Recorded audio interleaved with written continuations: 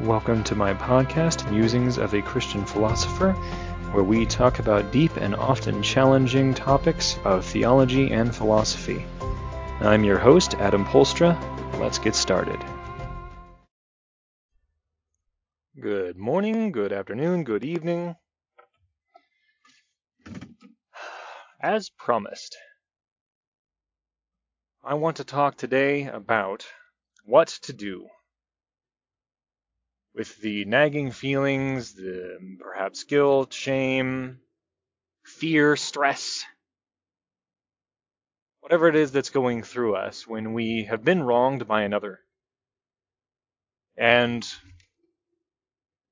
if we accept that forgiveness for all the time, regardless of repentance or restitution or confrontation, if we accept that that kind of a thing is wrong, what do we do with the feelings that remain? Well, even to frame it that way in the first place is actually quite false. I should know, I grew up in church. I hear these things from time to time. A pastor is asked in the middle of a Q&A, Pastor, I've tried so hard to forgive this person who wronged me, and I know it's wrong to hold on to unforgiveness because this venom is still inside of me, but no matter how much I try to forgive, I just can't get rid of all these negative feelings. To which the pastor typically says, that's a common feeling. It's something we all go through. We just have to keep trying. We just have to keep working at it, pray, work with God, and eventually it'll get out of us. Is that good advice? If it's true, on the other hand, that forgiveness without confrontation, without repentance on the part of the wrongdoer, is not something that we should do, then how do we deal with it? What is the answer?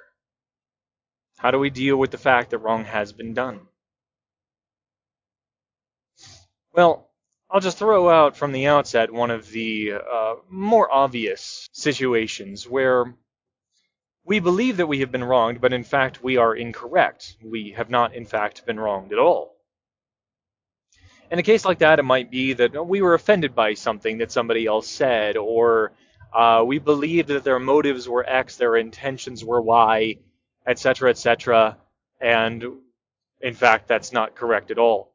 Or perhaps we are moralizing where we shouldn't. We've been taught to believe that something is evil, like the example that we just used, that if somebody offends another, then they've done something horribly wrong, when it's merely a matter of feelings. Feelings in and of themselves are not an immoral category. You actually have to have damaged a person. As far as I understand the scriptures, when Jesus talks about not offending, he's talking about doing something that causes another person to sin, not just causing some negative feeling. But anyways, if you're moralizing where you shouldn't moralize, if you totally misunderstood the situation, etc., that's one example, obviously, where it's not a situation of forgiveness, it's simply a situation of learning the truth, of getting out of ignorance, and you can simply let that go. And perhaps restore, at least to some extent, the relationship that you had with that person prior. Now, for all the rest of the situations where evil has in fact been committed, a sin has been done against you, what do you need to do? If the other person has not sought repentance, sought restitution of the relationship, genuine, actual sorrow, being really, actually sorry for what they did, if that has not happened, what do you do? I want you to imagine that you're in the middle of Africa in the wilderness. And you're just kind of strolling around. You're actually living out there. You set up a tent in the evening and have your sleep. And all around you there are, maybe not in your immediate vicinity, but in the general area within miles in pretty much every direction, you got lions, you got hyenas, you got alligators, and so on and so forth. You got all kinds of predators that may be just hungry enough to try on a little bit of human in their gullets. And you just keep setting up the tent. There's really no security at all, just a flap. And eventually, one night, a predator of some kind, maybe a young lion, comes around and goes, what's this? And gives you a nip on the heel. Just kind of curious, not really actually trying to eat you. But, just gives you a nip on the heel, and you shock awake, and you shake him off, and the lion goes running away because it wasn't really hunting, it was just curious. So then, what you do is you're like, all right, I can't stay in this tent anymore. I have to build something more substantial to sleep in at night. So you build an actual construction, some sort of a shed, something that will at least discourage animals from getting in. They might be able to knock on it, but they can't get it open. Now, you're nervous because you have finally been awakened to the fact that you've got a bunch of predators around you, but you can at least sleep at night. You keep the walls up, you keep the walls up. Now, let's say that you have somebody else who's in the wilderness with you, and they tell you, you know what? You're doing it all wrong. You set up this shed, you got all these walls around you to keep the predators out. That's not actually the way to keep the predators out, or to keep the predators from harming you. The way to keep the predators from harming you is you need to take this shed down. And what you need to do is you need to be at peace with the predators. You can get to know the lions, the alligators, the hyenas, everything. If you're just friendly with them, chipper with them, if you just have a good time with them, they're not going to harm you. They're not going to eat you. They're not even going to bite you. And for some reason, some odd reason, you believe this person, first of all, and you try to go at taking down these walls, taking down this shed, and you just find you can't do it for some reason. It's really hard. You get started, and then you just, no. You start taking out some of the nails, and you hear a lion roar, and you just, nope, not going to do it. You try to start at it again, and then you hear a hyena pack laughing in the distance. Just, nope, not going to take it down. You go back to this person, and you're like, I keep trying. Keep trying to take down the shed, and I just can't do it. I don't get it. I believe you. I believe that this is true. But when I hear all the predators out there, they just make me scared again. I don't want to take it down. He's like, oh, a lot of people go through that. They learn this hard truth and just have a hard time taking down those walls. But keep working at it. Pray. You can get it down eventually. Now, let's say that person, that you in the wilderness, you eventually succeed and you take down the shed. And you're completely exposed again. What's going to happen once a pack of lions or hyenas or alligators, I know they aren't packs, but anyways, they get hungry one night? What's going to happen to you? Now, many of you probably noticed exactly what I'm doing. This is a precise parallel, the analogy, to what I started out with.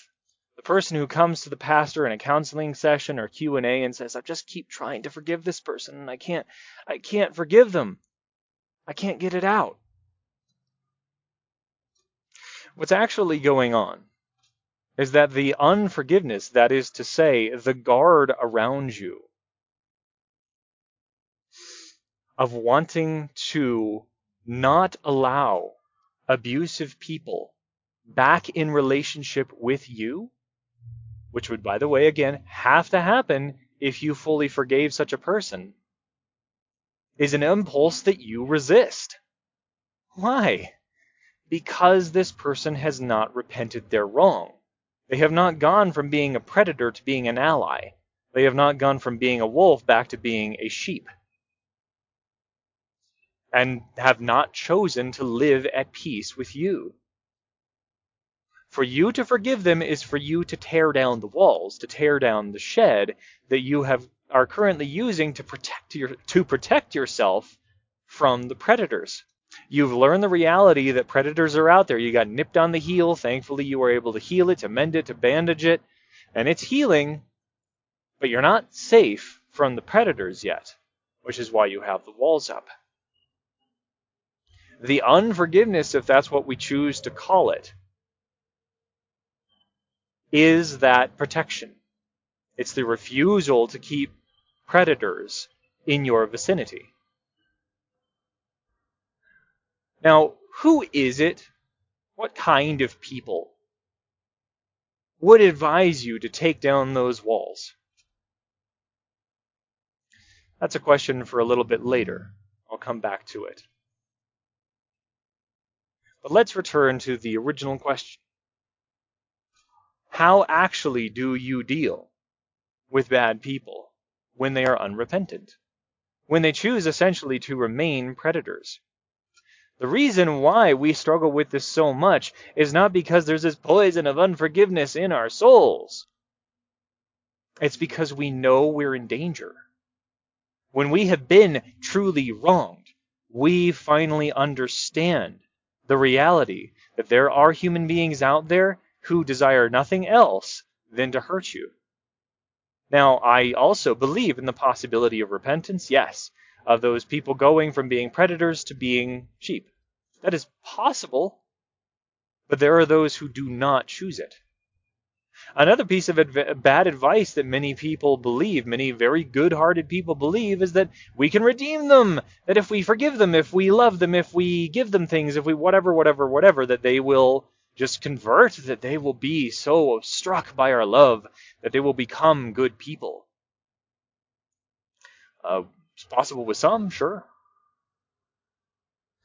But many of us have had the painful realization that the more we do those sorts of things, the more we simply are exploited. People will simply accept our generosity, accept our forgiveness, accept our favors, accept our kind words, and then go right on abusing us.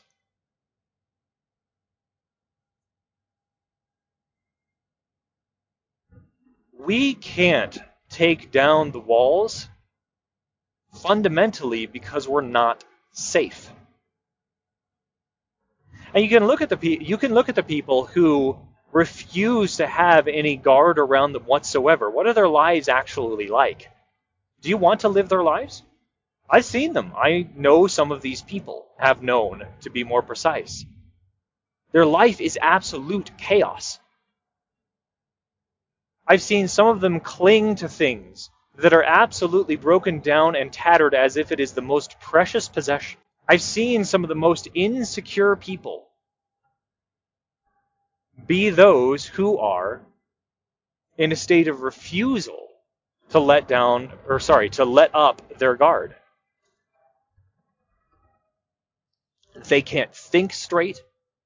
They can't make any firm decisions. They can't advance in their lives. They have no capacity, or at least very little, if any, of ambition. Their sweetness is surrounded by a constant state of chaos. The insecurity, the unprotectedness of such people is blatant on them. It's really obvious to see. They live lives of no walls, and those walls are letting in evil all the time. And that's why they have to cling to the simplest of things. That's why they have to cling to things that are literally falling apart. Because they know they can't get anything better as long as they remain unguarded. Imagine such a person gets a new phone case, a new computer. And they're surrounded by exploiters and predators at all times. What's going to happen to those new things? Well, obviously, they're going to get exploited. So they have to hold on to things that are worthless so that the predators don't want them.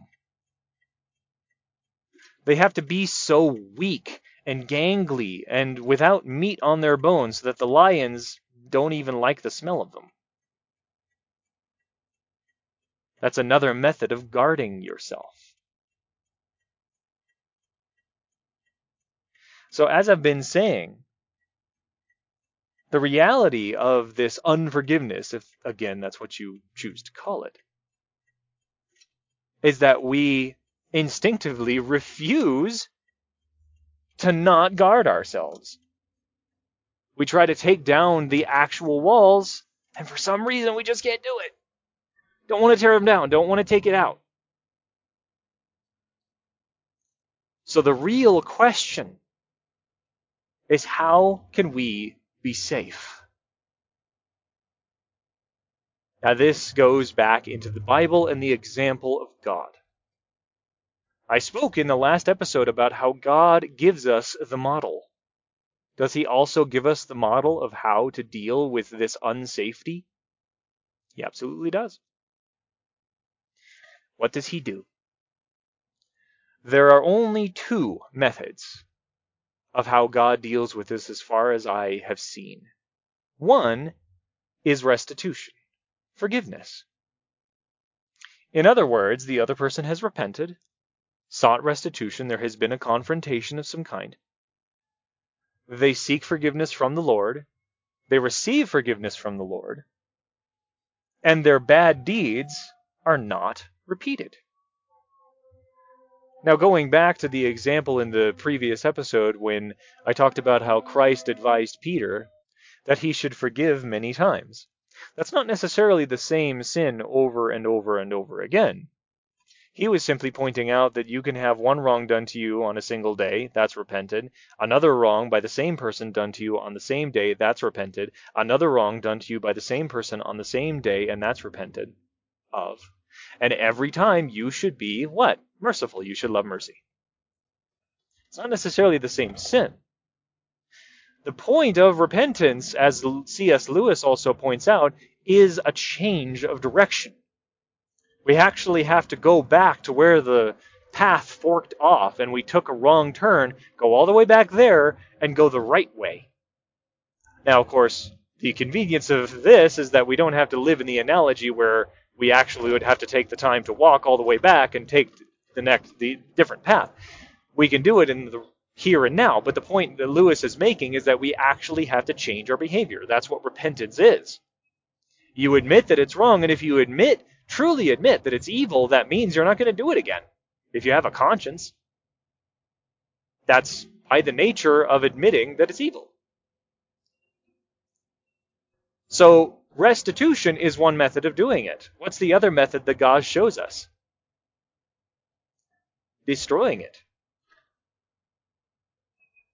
Destroying what? Destroying evil. If entire people groups or individuals, are doing evil and they do not repent of it, God eventually destroys it completely. Either way, it's destroyed, right? God either gets rid of the evil in somebody because they have repented and changed their ways, or if they have not, eventually they are completely destroyed. Now, I'm not saying that that is the model for us because we do not have the authority of God to destroy in that way. The point that I'm getting at here is God doesn't allow evil to remain near him. Look back in the scriptures, Psalms and Proverbs, it constantly goes on about this fact. God is not close to arrogance, to evil, to wickedness. He does not allow it to stay in his vicinity. Or if you want to put it another way, God does not allow predators to stay close. He does not allow evildoers to nip at his heels or to eat his face off. He gets rid of it. So how do we become safe? In exactly the same way. We have to deal with evil. In the last episode, I ended by talking about the fact that the real reason why we want this forgiveness for all crap is because we don't want to do hard things. We don't want to confront evil. We don't want to have to do the hard work of actually changing or working to change the way people live in their actual lives from evil to good. But if we actually want to be safe, one way or the other, we have to get rid of the evil. And one of the first steps for doing that is we have to admit that there is evil in many cases where we are justifying it as good, or at least as neutral. If we're calling something neutral or even good, which is in fact evil, That's another way in which we are exposed. So if we, for example, call the abuse that our parents did to us as children okay and good, which again we have to do as kids, otherwise we're going to be exposed even more so, perhaps even doomed.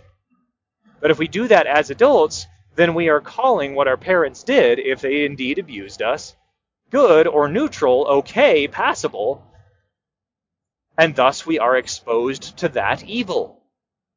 We have to have the walls up in some way, or we have to be not tasty to the predators. So we have to shrink. We have to become nothing, or at least as close to nothing as we can get. Many people have a death complex. I don't even want to live, etc., etc. What does that signal? You don't want me. I already have no meat on my bones. I have nothing tasty about me. My veins are filled with venom, man. You don't want any of this. Stay away, stay away. There's all kinds of ways that we put walls around ourselves, and one of the deepest exposures is if we call what is evil neutral or good. That's the first step. Call evil by its proper name. Evil, sin, wickedness. Whoever has done it, however it's been done. Doesn't make the people evil, that's God's call, not ours. But if they have committed evil, you call it evil. They have done evil. If they have not repented of that evil, then that evil remains. That's something that Paul points out. Now the next step, okay, what do you do about that evil? If you have called it by its proper name, what's the next step? We're given it in Scripture. Again, back to Jesus' instruction about those who've done wrong in the church. You confront him or her with their evil. If they refuse to repent, you bring two witnesses. If they still refuse to repent, you get the whole church involved. That is probably to say the church authority.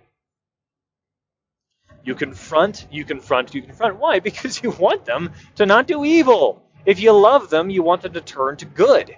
That's how you love people who have done wrong. You confront them. Now, if they repent, all good. That goes back to method number 1, restitution. If they refuse to repent, Jesus again makes it very clear. You get them out of your life. Or in his example, the church, because they're part of the church.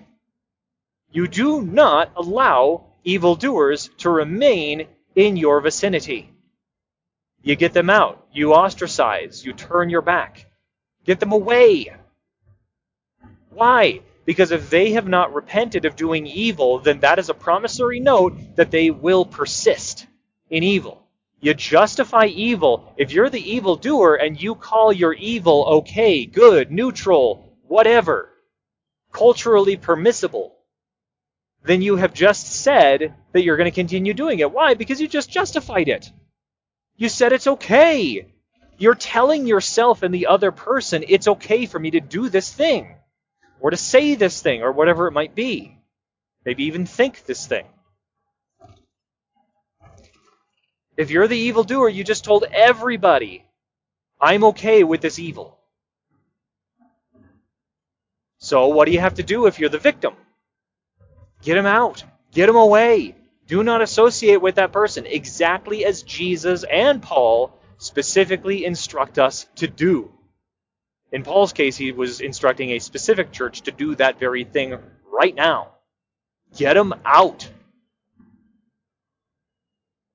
And when you have the evil removed from your life, and I'm going to keep using that word, it has to be, you have to understand, it's evil.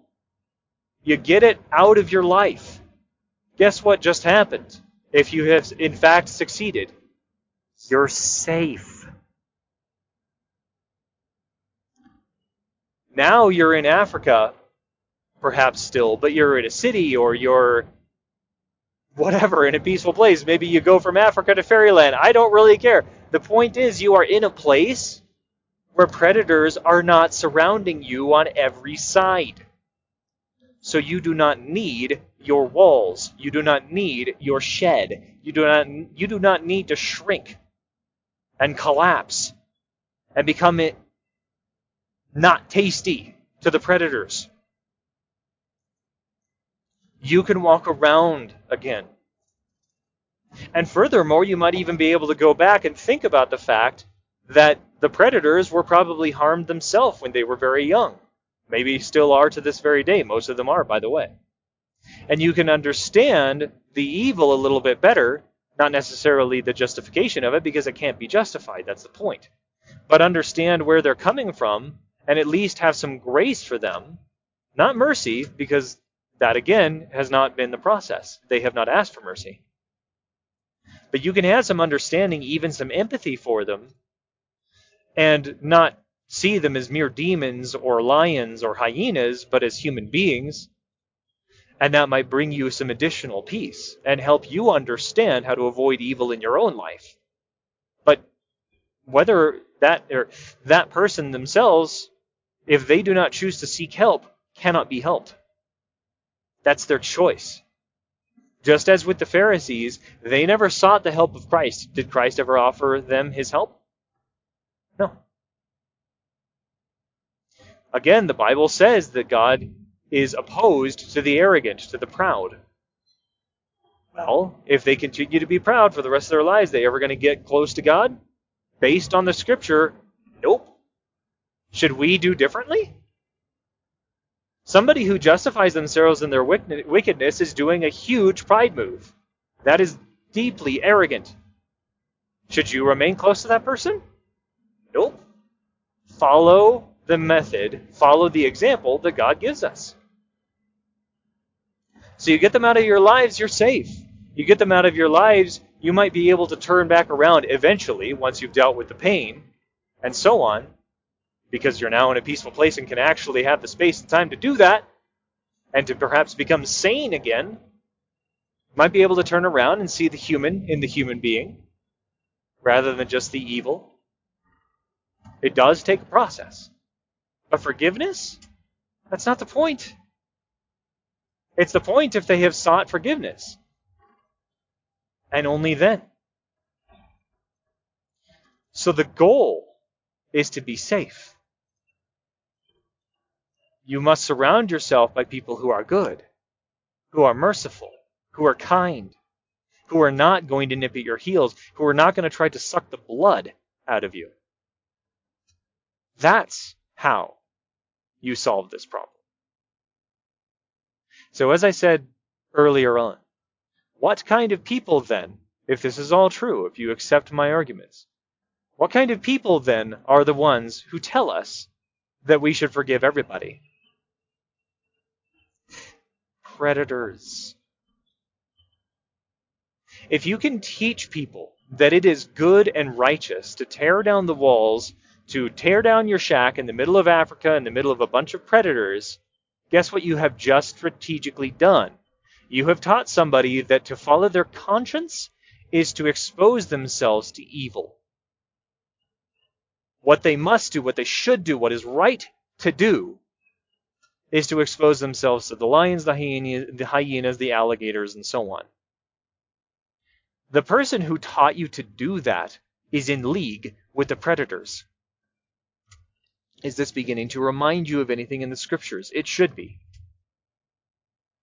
The wolves in sheep's clothing. They come into the pen with the rest of the sheep and tell the sheep, why do you have this fence around you? That's evil. That's wicked. You shouldn't do that. You shouldn't have a fence. The very fence that the shepherd built. Why is the wolf in sheep's clothing telling you to tear down the gate? Because he wants the other wolves to have a bite, including himself. He wants his allies to be able to come in. It's a win-win. If you expose yourself to the predators, you've also exposed yourself to that predator. The wolf in sheep's clothing. There's very strong scripture, including words from Christ about such people. Christ makes it very clear that these people will exist, and so do the writers of the epistles. In fact, Christ even says something stronger. He points out that those people can be the church leaders. What does he call them? Bad shepherds. What if the shepherd is the one who is teaching us that it's good to tear down the fences around the sheep pen? What has he just done? Exposed the sheep to the wolves. He has taught the sheep to believe that it is good to expose yourself to evil. Why would he want to do that? Because he cares nothing for the sheep. Jesus makes it very clear. Those are bad shepherds. They will be thrown out and replaced with the good shepherd. The shepherd who is actually going to keep the sheep in a peaceful condition, in a good place, in a place where they can roam freely and happily and safely.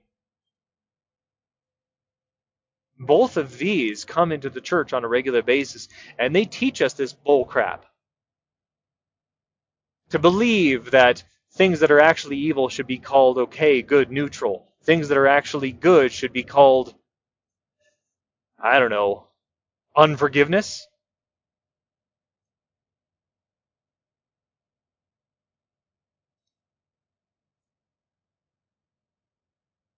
Please understand the camouflage of wicked people. They want us to believe that things are good which are actually dangerous because they understand what's going to convince good people to do dumb things. All they have to do is teach us that it's right.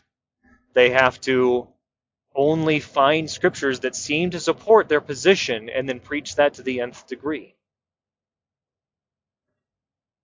They can convince us to expose ourselves to the predators if we believe that to do so is righteous. Of course. Of course they do. That's why the wolf in sheep's clothing is even a thing. That's why the bad shepherd is an analogy. If he's a shepherd, or if he's appears to be a fellow sheep, they're going to try to appear to be the sort of person who belongs where they're at. That's the whole game. That's the way they can deceive us. So don't buy it, my friends. Don't expose yourselves to the lions when you're still in the middle of Africa. Get to fairyland first. Or sometimes in some fairy tales, fairyland's very dangerous. So wherever you please, in the middle of a peaceful town in the middle of America. I don't really mind. Heaven, how about that? If you want to get beyond evil that has been done to you, there are only two ways. It is either repented of and there is restitution, or you cast it out of your life. Those are the only two ways. You want to be safe? Follow God's example. That's all I had for you guys today. I hope it completed our topic of forgiveness very well. Till next time.